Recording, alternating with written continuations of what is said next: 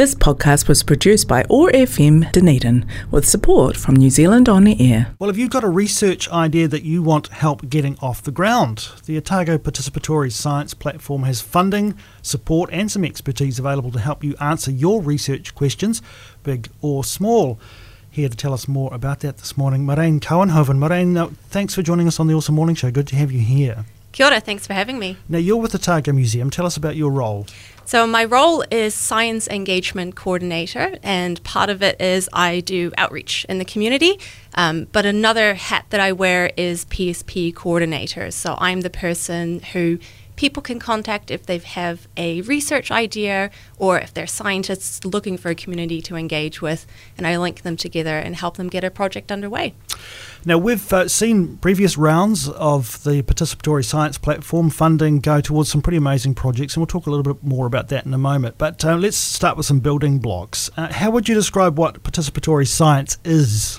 So Participatory Science Platform is really the best of citizen science. We get people in the community who have a question that's really, really important to them, and then we link them with scientists so they can collaborate together. There's great two-way learning involved, and it's really everyone getting involved, doing the science and learning something from it. It's a changing world, isn't it? People, perhaps used to consider science research as being reserved for those who are fully qualified, wear the lab coats, all that kind of thing. But now communities are getting very much more involved in answering some of the significant questions for their own communities. Yes, exactly. And we're getting local schools involved. We've got primary school kids getting their hands dirty and doing amazing science out there.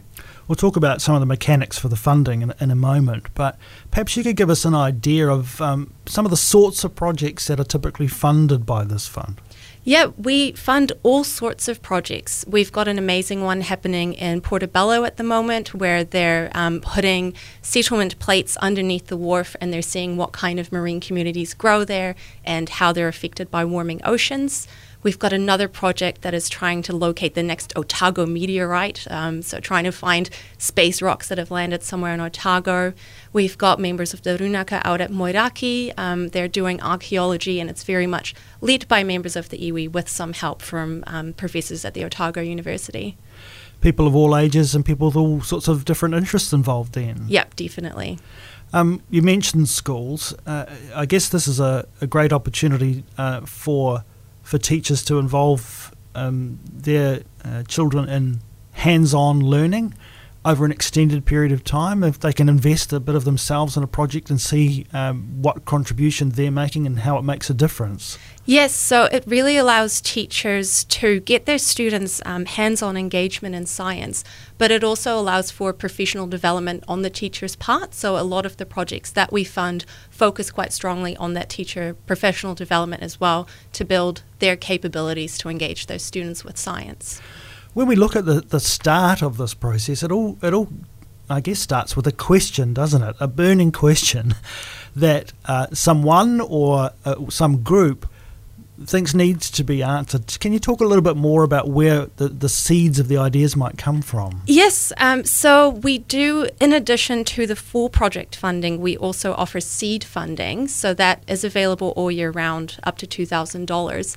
And either scientists can apply for it or communities, and that can help them develop their research questions. So, for example, in the Northeast Valley, we have the Valley Project, and they applied for seed funding at the end of last year to see if the community was invested in investigating the biodiversity of Lindsay Creek, and if they wanted to start restoring and planning a river regeneration plan. And that seed project led to a full project they're doing this year, which is getting the community investigating different types of features of Lindsay Creek and what the ecological health is along the way. I guess the field of science is very broad. Is there a limit or a focus to the kind of projects that you'd like to see funded here? No, we fund any type of project as long as there's a solid research question and there's a community group willing to work with scientists, or scientists willing to engage with a community group. We'll fund anything. Can you talk a little bit more about how that relationship works and how, say, a school group or a community group might, along the way with this project, touch base with people in the science, with science backgrounds? Yeah, so because the Otago PSP has been going since 2015, we do already have some established relationships between schools and scientists in Dunedin, especially because we've got the university right here. But if there are any new schools out there that don't have any science connections, they can just contact us at Otago Science into Action, and we will link them up with scientists that might be keen to get involved in a citizen science project. How well developed might we expect people's projects to be? In other words, is just having the question enough, or do you need to bring a little bit more to that to have a successful application for funding here? So a research question is a really good start, but they do need to have a solid project plan in place as well. So we are keen to give people the funding, but we need to know what exactly they're going to use it for. So we like them to have project milestones in place. They might say in May we're going to start the project and we're going to engage with schools, get them involved, and then in July we'll start teaching them how to collect the data, and then from August to December we'll do the data collection, that kind of stuff. So we do need to see a solid project plan in place. Coming at it from that angle, that suggests that might kind of idea or plan might come from someone who's got a science background and has an understanding of how to map out a process like that. What if I'm someone in the community who has none of that, but thinks that with some scientific assistance, some question or issue might be able to be resolved? Might they get some guidance as to how to map out that plan on the way? Yeah, of course. So they can either link with the scientist and work on the application together, or what they can do is contact us at Otago Science into Action, and I can work through the application process with them, give them feedback on their project plan, and make sure that they're in the best position to receive that funding. Fantastic. So let's talk about the funding. How much is available and how does it work? So the funding that we have available is up to 20,000 New Zealand dollars excluding GST, and we usually pay it in 3 steps. Once the contract is signed, we usually give them about $10,000 if they've applied and been approved for the full $20,000.